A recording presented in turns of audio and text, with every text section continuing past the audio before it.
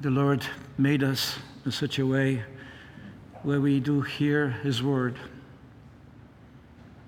The Lord made us in such a way where we're able to not only listen, but allow that word to enter and create a dialogue within our heart.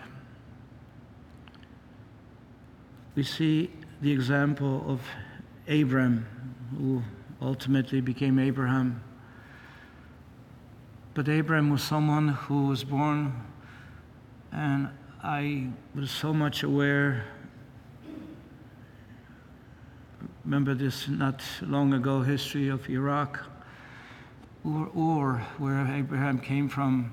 Ur is the city of Basra in Iraq. So we know there were some battles going on, 20 years ago. And I was so much aware that that's the place where Abraham was born. Because sometimes we think of Abraham being someplace in history we don't even know where, and 4,000 years ago.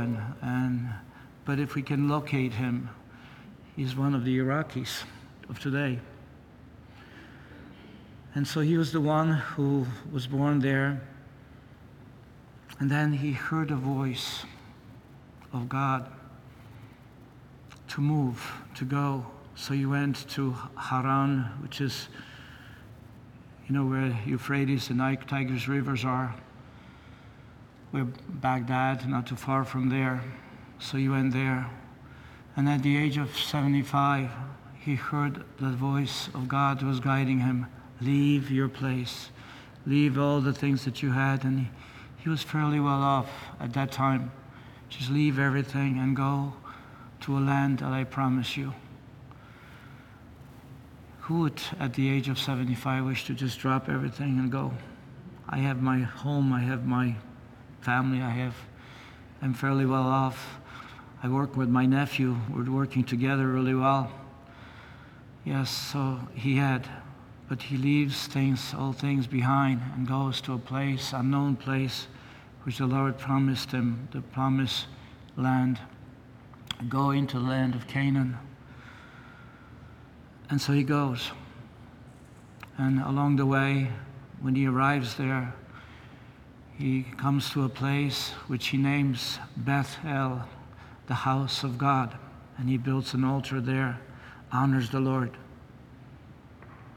And he walks and goes around. Wherever he goes, he honors the Lord.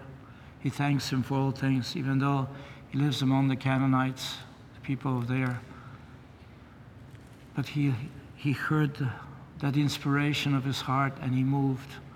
He let go. He was able to go. It wasn't exactly, everything wasn't smooth from that moment on. There was a famine, a great famine, and he had to go to Egypt. And he was afraid to have his wife be taken by somebody else. So he was afraid that as a husband he would be eliminated. So he spoke for his sister, trying to protect her, protect himself. Then finally he returns back, and we know the whole history. And we honor Abraham because of his faith. He listened to the voice of God. I will make of you a great nation, and I will bless you, and I will make your name great, so that you will be a blessing. I will bless those who bless you, and curse those who curse you. All the communities of the earth shall find a blessing in you. Abraham is not only the father of the people of the covenant, but also he's honored by all Christians as a sign of faith, model of faith, and as well as Muslims. If we were to put together, we have almost 4 billion people who honor him, who know him. Why? Why 4,000 years ago? Why? There were many great people, but we don't remember them. Only those who were persecuting the people of God, we remember Nebuchadnezzar, this, that, Pilate. Otherwise, you would not even know them. Because God chose Abraham, and he responded with a yes. He was willing to say yes the whole until the very end, including at the moment of the most difficult test of all is when his wife conceived. And the Lord asked him, are you willing to offer your son to me? And he was willing to offer the son that he longed for, the son of promise, and he was willing to let go. But the God did not ask him to do so, but only as a way of asking him, do you really love me? And he was willing to let go even of his son. But we see that as God the Father gave his son, God the Father did not stop. He allowed his son to embrace the cross for us because of God's love. Jesus, yes, he's the second person of the Holy Trinity incarnate. God himself offered himself on our behalf. But we see the model of faith. Abraham was willing to do everything, and we see the same. The model of Jesus in that historical way. The Son of God was willing to offer himself. That's a beautiful gift. And so to your descendants I will give this land. So Abraham built an altar there to the Lord who had appeared to him. From there he moved on to the hill country east of Bethel, pitching his tent with Bethel to the west and to Ai to the east. Wherever he journeyed, he honored the Lord, the one who has revealed himself. The Word of God from the Old Testament enters our own hearts. It's an invitation. Do we listen? Do we hear the inspirations of God? Or we are just blocked by the noise of everything around us? The most difficult thing today is that we have these noises every place, whether it's through carrying the electronic equipment with us, iPhones, others, smartphones, whether we are always listening to something, music or whatever, while we work, whatever we do. We don't have time to listen to God. We don't have the time to hear his inspirations. And if we do, we don't have the energy to even say yes. So we postpone it because we're this or that, whatever may be the reason. But that means that the invitation today is to see in Abraham not just a model of someone, but our brother who is able to say yes to God. And are we able to say yes to him today? If he's calling us to do something. Because the thing is that we may kind of try to postpone it, whatever, or we're not ready, or we feel uncomfortable, and then we miss the opportunity of grace, the grace that the Lord wants to have us receive and try and be transformed slowly more and more. People postpone things, that sometimes I hear, I'm not ready yet. I'm only 65. I've got still plenty of years to open my heart to God. I'm not too sure. Sometimes we are so falling into such patterns of behavior that we just don't even open our hearts to God even when we're 70 or 80 or 90. Because it's not possible for us. And so this is the invitation today. The Word of God that we hear today wishes to enter. It's a dynamic word. It can accomplish things. So the first lesson of today is, Lord, I want to hear your voice. I want to hear your words. But you also give me the grace to say yes to you, not be afraid. Not to be afraid of being uprooted wherever we are, even if it's uncomfortable, even if it's leaving the very home that we have. Not the physical one, but that emotional home. Sometimes we're so attached to things, so fearful of things, that we'll be willing to have that courage and the strength to say yes. The gospel today is an interesting gospel because it seems to be a little tougher than normal. Jesus says point blank, stop judging, that you may not be judged. A couple of days ago we read in St. Matthew's Gospel, the prayer, Lord, teach us how to pray. And at the end of Our Father, Jesus repeats, and he says to us, forgive the sins of others so that you may be forgiven. Because if you don't forgive, the Heavenly Father cannot forgive you. The problem with today, with this gospel, is this, is that the Lord is inviting us. Obviously, He's not saying that we should not be discerning between good and evil. He's not saying that. But He's speaking of something which is sort of type of attitude within us. We can call it judgmentalism or something, an attitude where we are the measure of things, rather than the Ten Commandments to be the measure of things, and the Code of Holiness or the Beatitudes, that should be the measure of things. But we sometimes take the sense that we are the ones.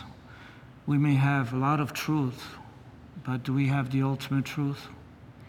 Unless it's based and rooted in the gospel, unless it's based and rooted in the teachings of our faith, then we can't, because that means we become a very subjective judge. And the problem is this, and the Lord says this: if you judge, you will be judged by the same measure. I'm not too sure if I want to be judged by the same measure of my own weaknesses. I'm not too sure. We wish to be forgiven. We should wish to be, kind of let go of things, because we would have a hard time. And you see, and this is where that incredible gift that God gives us of knowledge, the measure with which you measure will be measured out to you. And this is not just a statement. It's not one of those aphorisms. This is reality. This is God speaking to us. And so, what is the measure by which we should measure?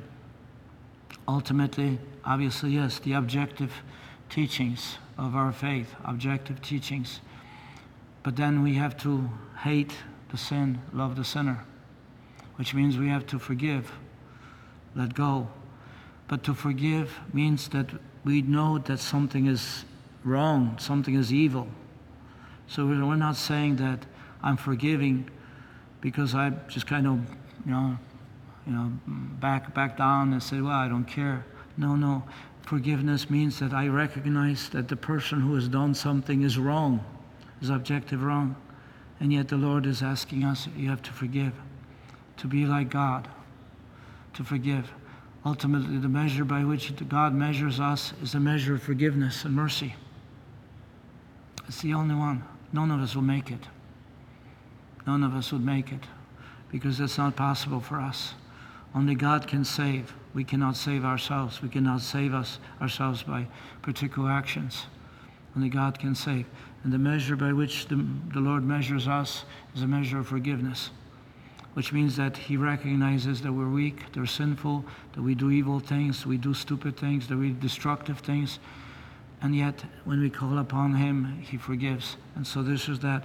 I know that all of us know this, the truth, but it's sometimes, God in His goodness, He brings these readings to us, keeps on asking us to meditate, to reflect again and again, to cleanse ourselves. You see, the problem with the judgment is that the Lord says that we have blindness. There's blindness in us. Blindness. And by the way, the Lord doesn't say that people are not blind. Some have splinters, but some have beams, which means that there's always some form of blindness. Psychology today would say we have blind spots. We don't see ourselves as people see us. Sometimes, when they tell us, we may not exactly like to hear it, but there are blind spots in us. So the Lord is saying to us, everyone has some blockage, some blindness. But some have beams, and the problem with those who have beams, which means they see reality only through one, like a beam itself, blinding them from everything else, and they're the ones who seem to be judging the most. So, how can you say to your brother, let me remove that splinter from your eye while the wooden beam is in your eye? Doesn't want us to be hypocrites, but once again, how do we come to know this truth about ourselves? Reflection that comes from meditating on Scripture, by hearing His voice, by looking at the teachings of our faith, obviously by reading God's Word, because that's when we get closer and closer to Him. We start thinking and being like Him more and more, and we have the strength to do so. So that's one thing. And today, although we don't officially celebrate the feast or the memorial of Jose Maria Escriva, but the Opus Dei people around the world, they're honoring him. What was so important about him? He was a child, 2 years old. He was in danger of death. His mother took him to a shrine of Our Lady, and called Torres Ciudad, the shrine of Our Lady, and he was healed. He was healed. As a mother, not only taking a child, but I presume that she also entrusted him to Our Lady for guidance. And then his vocation to a priesthood was very unusual vocation. One day, he was walking on the road with the fresh snow, and what he saw is a monk walking in front of him, and he didn't have shoes, and he was with the bare foot, and he was leaving the imprints of his foot on the snow. Obviously, walking on the snow without shoes probably was not exactly that comfortable. But nonetheless, that kind of inspired him. He says, you know what? If he can do this, if he wants to offer his life to Christ in that way, he also did. So he entered the seminary, and he was ordained rather early at the age of 24. And then by age of 28, he began to look and desire to establish, 27 I think, he would establish something that would help lay people become holy in the activities of their life, which means attaining holiness through the various activities of each day. Not something that lay people may not have an opportunity to do, holy hours, or they may not have the opportunity to spend much time in prayer, but they have to do these things for their home or their work. Sometimes it may be exhausting type of work, and his desire was to help people to attain holiness through the various and the simple activities of their life. And he formed this group known as Opus Dei. It wasn't his work. He says that's the work of God. That's the work of God. God is the one who desires our holiness.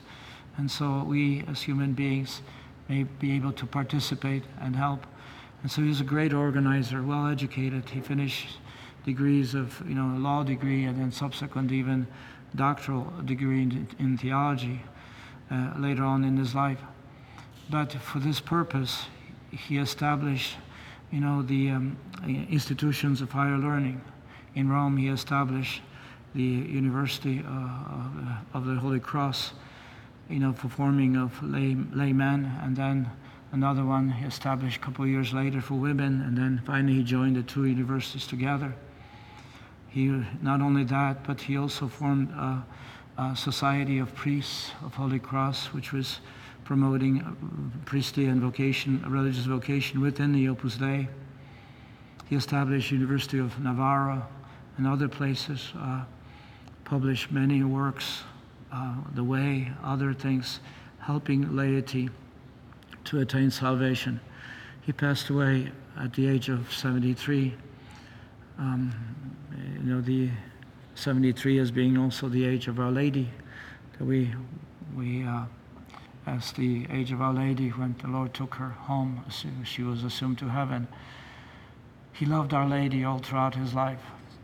He dedicated himself to her, reminding us of who she is. Towards the end of his life, just before he died, at the age of 73, he rebuilt made a beautiful structure of the shrine where he was healed as a child. And so that became the center, spiritual center of all Opus Dei members. How God works. He heard the voice. He saw the footprints as someone who gave himself to God, even being able to embrace the hardships of life. And that's what he did. So Maybe then today, as we hear God's word, first of all, as we see the incredible example of someone who was willing to say yes to God, Abraham, and went, and God established a great nation, established covenant, prepared the way for Jesus' coming, prepared the way ultimately for the prophetic voice, for the prophets, Moses and others who prepared the way for the Lord. And then we hear Jesus wishing to perfect us from that Sermon on the Mount is perfecting us, making us to realize that ultimately we are to look at things from the perspective of God. And the perspective of God is ultimately forgiveness. That's what He wishes from all of us. Yes, that we are broken. Yes, we are making mistakes. Yes, all of that. But unless we draw the proper conclusions, we have to be like God. Yes, call the sin, sin. Absolutely. Do not follow the bad example. Stand up for truth. Stand up for His commandments. But that still means that we have to take care of one another, because they're also, God wants them to be in heaven as well. And finally, the example of Jose Maria, who through a lady and through a focus on God's ways, how to become holy in the everyday life, we have an example of someone who's a great teacher, who can help us attain holiness on this day-to-day basis until we reach the glory of God, until we reach the paradise which the Lord has prepared for us, for those who love Him.